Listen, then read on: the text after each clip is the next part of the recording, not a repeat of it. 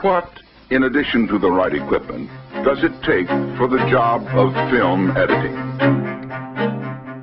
Welcome to The Cutting Room, the official podcast of FilmmakerU.com. I'm your host, Gordon Burkell, and every week we interview a film professional to explore the craft of filmmaking. And of course, this week is no different. I'm interviewing Florian Hoffmeister, the cinematographer for Pachinko, Great Expectations, and was recently nominated for the Oscar for Tar. We sit down to discuss his approach to creating the spectacular visuals for Pachinko. Imagine crafting visuals for multiple generations between two cultures. Well, that was Florian's challenge. Now don't worry, I know what you're thinking. What about Tar? Well, you don't have to worry because we are sitting down to discuss Tar with him. We're just trying to work out a time that works for him because he is pretty busy at the moment. Now, if this interview is something you really enjoy, be sure to check out FilmmakerU.com's courses where we bring in the best in the industry to discuss their craft and show their secrets. These industry experts include Eric Whipp, the colorist for Mad Max, Fury Road, 3-time Oscar-winning VFX supervisor Rob Legato, award-winning doc producer for HBO Sam Pollard, and so much more. Of course, when you're on the page, anything you want to buy, if you use the code THECUTTINGROOM, all one word, THECUTTINGROOM, when you check out, you'll get 10% off. Now, with all that said, let's hear what Florian has to say about Pachinko. So I guess I'd love to talk to you about Pachinko. So, how did you get involved? How did you start this project? What was your sort of connection to it? I knew So You, the showrunner, from another show. We did a series called The Terror, which we photographed, or we produced it in 2017 in Budapest, an adaptation of a Dan Simmons novel of the same name. And that story takes place in the Arctic, but of all places, we had to shoot it in Budapest on a soundstage, and hence I think we established quite a good creative relationship early on. And I knew that she was working on Pachinko, so a couple of years later, she did send me the scripts and then arranged a meeting with Kogonada, the director. And we got along really well. And then it took a while for them to sort things out. But, the entry was through her. So when you get scripts for a show like this, I guess because I've never DP'd a show, obviously. Do you get to choose your shows, or do they place you on the shows? Like which episodes they want? No, I mean, the production will actually contact you for a certain block. That would be generally it is the structure is that the first block, which was my block, and which includes the pilot, will actually set the look. So there's a lot of creative exploration and a lot of creative development will actually happen in prep for the first block. And then the second or third or, whatever comes after, oftentimes basically works along those guidelines established by the creative team of the first block. So personally, I kind of live by the idea that I won't rule it out completely, but say as a general note, I would only take the first block. So, and having shared this creative experience from The Terror, which was a very intensive form of prep to actually sell that stage as a naturalistic space in the Arctic, it was clear when Sue contacted me that she had the first block in mind and that we were to, embark on a similar creative journey to develop the look of Pachinko. So because you had there was another cinematographer on this shooting the other episodes. Do you involve them in any of that discussion, or do they just pick up from where you're going? So normally it would be the case that we would have established a form of Bible, and the second block would basically, out of courtesy as well as loyalty towards the show, would basically take most of the stuff we had developed on board. And this particular show, I felt this was a different case, because you had Kogonada as a director, and then you Justin Chon as a director for the second block. And Justin brought his DOP, Ante Cheng, and they had a history. I think they've made 4 or 5 films before. They're very strong indie filmmakers. And I always felt that Kogonada as a director for whom form is almost a way of thinking. And Justin comes from, very much from an actor-director point of view. So emotion, I guess, is paramount for him.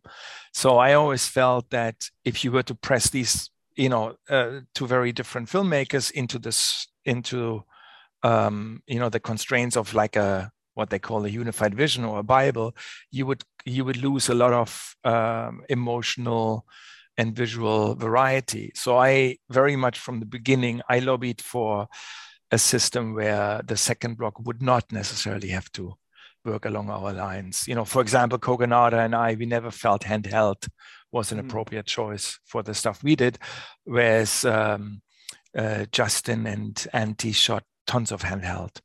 Kogonada and I felt that the timelines that the Pachinko is establishing should run almost seamless. So you almost have the feeling like you don't really know in which timeline you actually are.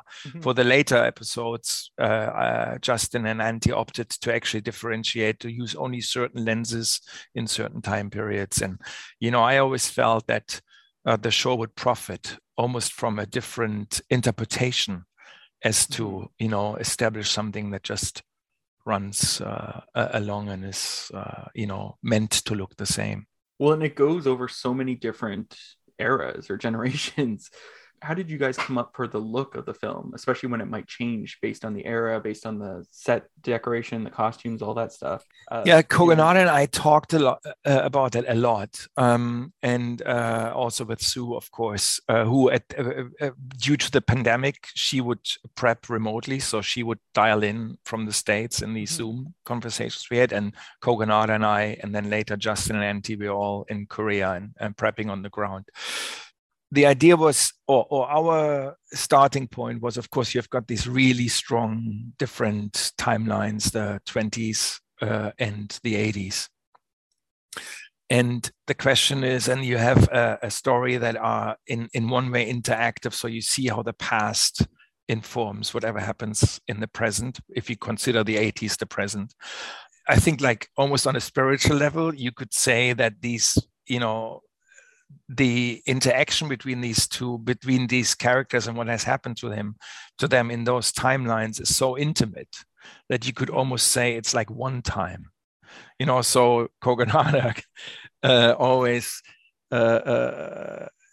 stresses, and I think I've really embraced it as well, that he also thinks that cinema is as much about space as it is about time. No, we always think of it of time because, it tells a story and, there's a day and there's a night. But we started to think about it more in terms of space, and we almost disregarded the timelines. We really wanted it to feel like it's almost like one time. And that, of course, sounds philosophical at first sight, but what that meant is like we wouldn't have different looks for the different time periods. And the different feel of it would be created by the production design and the makeup and the costume. So the camera would have one look. Then the next step is, if you talk about space, in digital cinematography, we can now work with large format cameras. So the actual interesting thing for me, and I've shot large format for quite a while now, is not necessarily the so-called resolution that everybody goes on about 8K or 6K. Yeah. It's more the sensor size in relation to the lens will give you a wider field of view. So if you look at my hands, and this is like, see the field of view on a 16mm camera, and between my palms is the negative.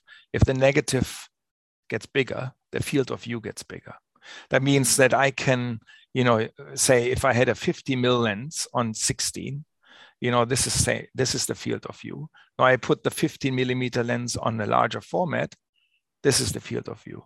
That means that I can do a portraiture, which has a graphic element, an iconic element. If you think of large format, even in stills photography, Hasselblad, you get this graphic idea, but at the same time, you also get a lot of space around people. So if you want to make a piece about space, the next step would be we choose large format.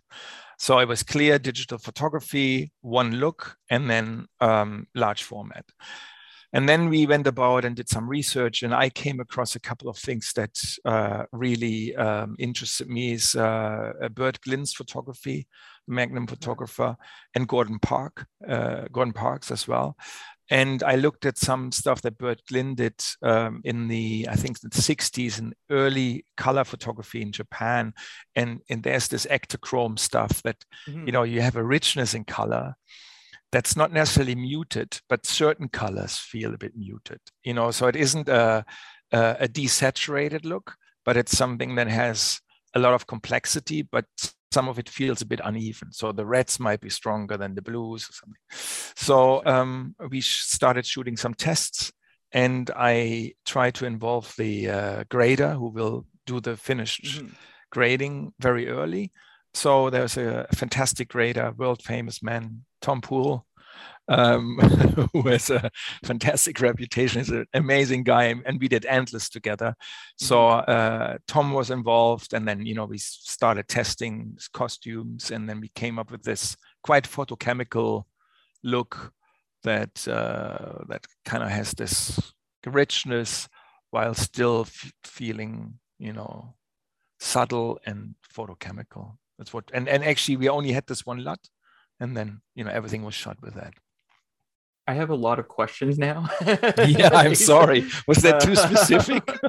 No, it was fantastic. It was just like in it. I was just like, first, I haven't heard about a Hasselblad in a couple of years, and like, I think they went digital. But I do want to know, like, because you talked about that old film look from the Japan series, and when you're capturing stuff on film, it's very it's almost like alive, like the grain is going to change every time, that type of thing. Whereas I might be wrong about this, but I feel like digital, we're capturing everything and then tweaking it in post. So how did you get that look? Was it more, it was primarily working with your colorist, Tom Poole, or? What I tend to do, because I grew up with, fortunately with, film. I was educated on film in the first roughly 10 years. I shot, only film, and then digital came along, which feels like a lifetime ago. And I still remember that everybody in the cinematography world was quite anxious because you had to have, a digital experience to shoot digital. And I was thinking I will never work again. And strange how this transition actually has happened. But what I kept on holding on to is the discipline of shooting film. So I always use a light meter, and I spend a lot of time in prep trying to figure out a system which, exposure and color wise, which I will then just see through. So it's not about capturing it and then later on finding it. I've always tried to be as specific with the look as I can. Now, with the in the past 3 to 4 years, or maybe 5 now, the so-called color pipeline. So meaning, like we shoot something, we put a look on it, it comes to the edit, it gets assembled, it comes back into the grading suite. That pipeline has become really stable. There used to be times when we shot film and then it was transferred because the editing was already happening digitally. You never really saw your image in the same quality, again, until you actually came to the final grade. Now, these days, the color pipeline is so stable that I can shoot something and I literally, an exec can see it on an iPad, almost real time, and it will look exactly the same. You just have to hope that he switches off the light and doesn't sit at the kitchen table. But in essence, it will look the same. So the interesting bit about that is if you then create a LUT in pre-production, that I would then have all the monitors would be LUTted with that LUT. And I would expose, of course, within the constraints that I knew with my light meter, or if I were to work by eye, then off the monitor, but I will already work in the color environment that I have decided to work in. And because and also which is more important than color, because color is easier to change, but I will also work in the contrast environment that I've decided to work in. Because if I were to alter contrast later, it will affect the entire image, in one way or another. So I try to stay really truthful to the contrast and have the entire color pipeline organized and lettered, so that basically by the time people arrive in the edit, it will look the same. And by the time we will actually finish the final grade, we will start from the same point.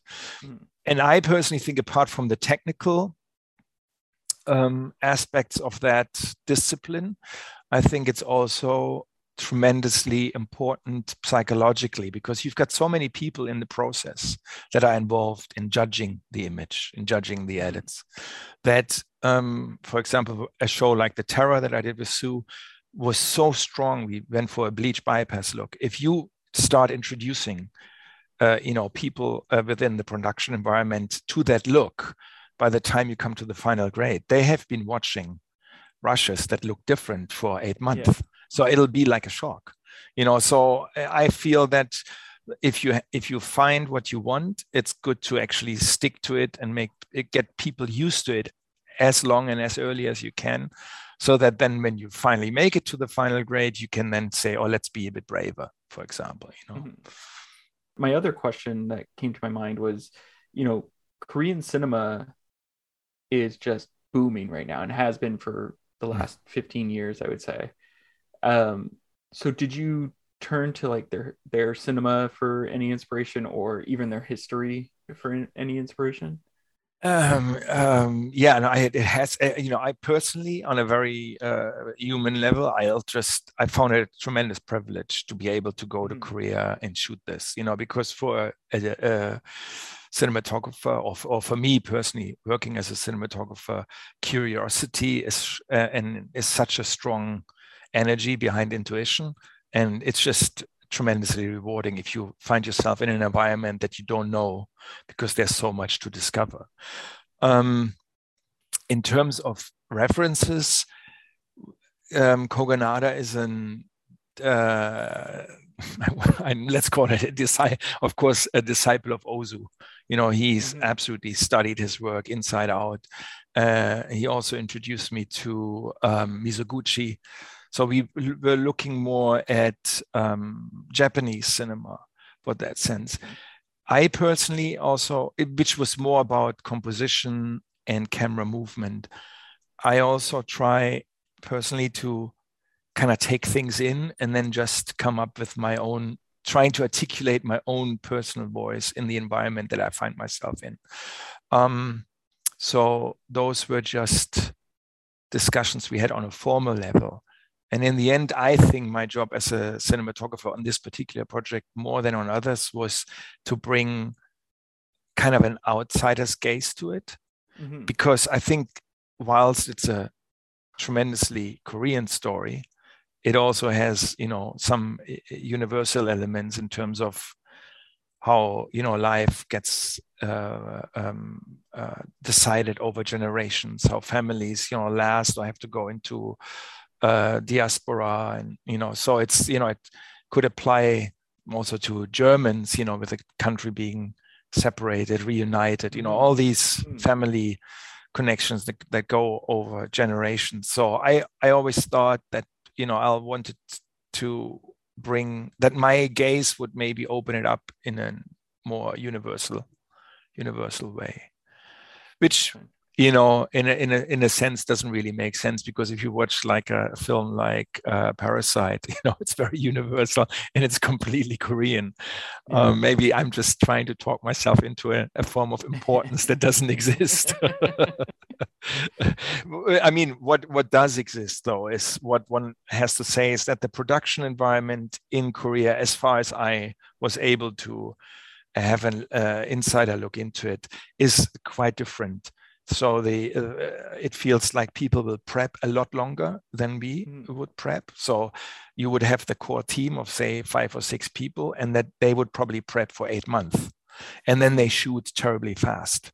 We, in opposition to that, shoot not so fast. I mean, we still have to shoot fast because it's a television series, but we leave more room for changes on the day, and we are more trained to actually prep it for, make some significant decisions in prep, but then get the ship off the ground, and then we are expected to adapt whilst things are coming along. So passages could be rewritten, stuff can be reshot, and that is something I think in the industry that the Koreans were not used to. And it was good that, a few people of the designer and myself came more from the Anglo-Saxon background, because it was a bridge to help this, which in essence is still an US financed super tanker to smoothly glide through Korean waters.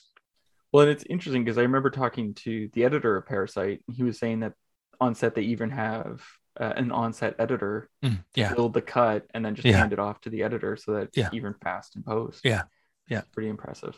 Yeah. No, and we watched a couple of Korean period shows, and it is absolutely impressive the pace at which they produce that. But it's also I don't know if I think there's virtue in each way. I would love to prep that long, but I also like the flexibility that we have.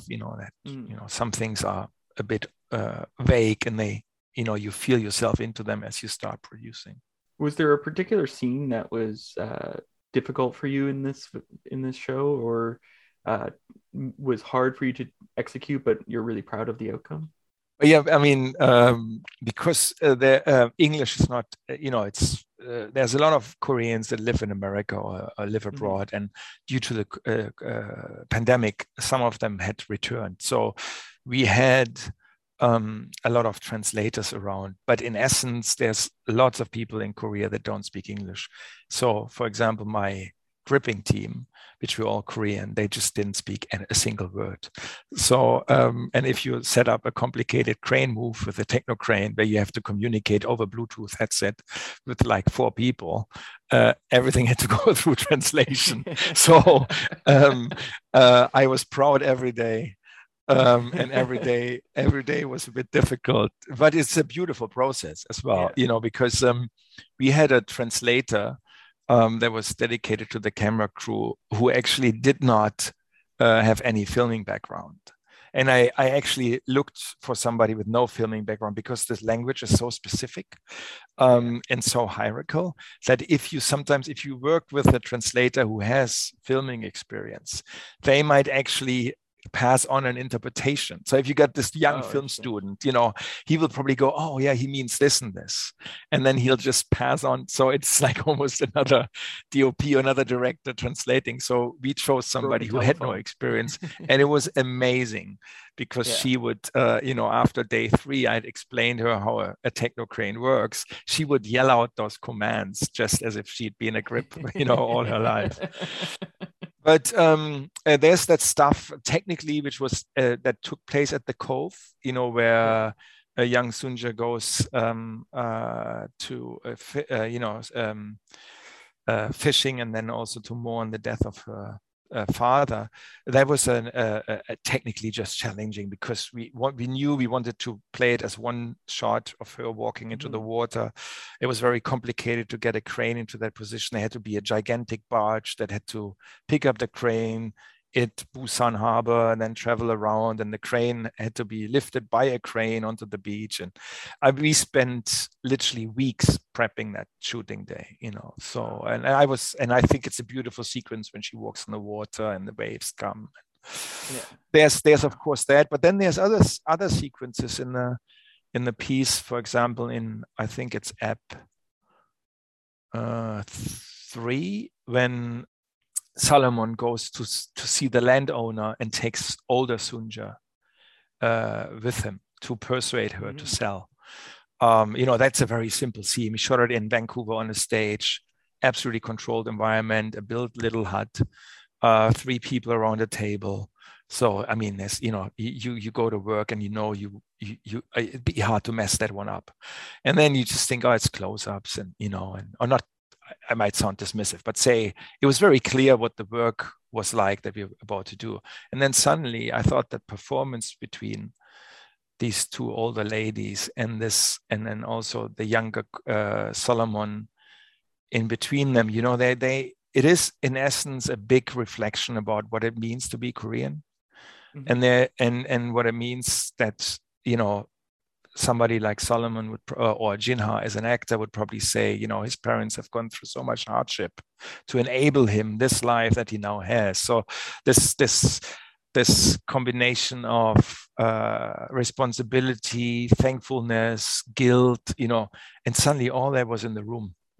And you just sit there and you film it, and you feel the sorrow of these older ladies about whatever they have given up, you know, personally. Because YJ, you know, the Academy Award actress from Minari, you know, she lived a hard life. Whenever she does interviews, she tells you that she only took the job to feed her 2 kids, you know. And Korea is a country that has gone through so much hardship economically as well. Now it's thriving, but they were poor people. And you go to the stage, you sit around a table, you think you're only shooting close-ups, and it was just mesmerizing what was happening. So a lot of words for a simple scene. You mentioned the pandemic in there. Did you guys get hit by that? How did that affect you guys?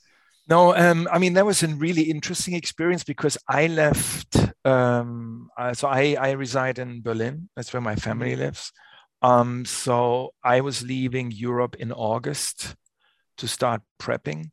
And, you know, here we were still debating masks and, you know, all that, what happened in the public space, you know, was people are still trying to figure it out. And I came to Korea, and I still remember, you know, they would just get us, you get greeted at the airport, you get separated, you put on a bus, they put you into a hotel, you know, and then we were tested, you know, and everybody in full hazmat.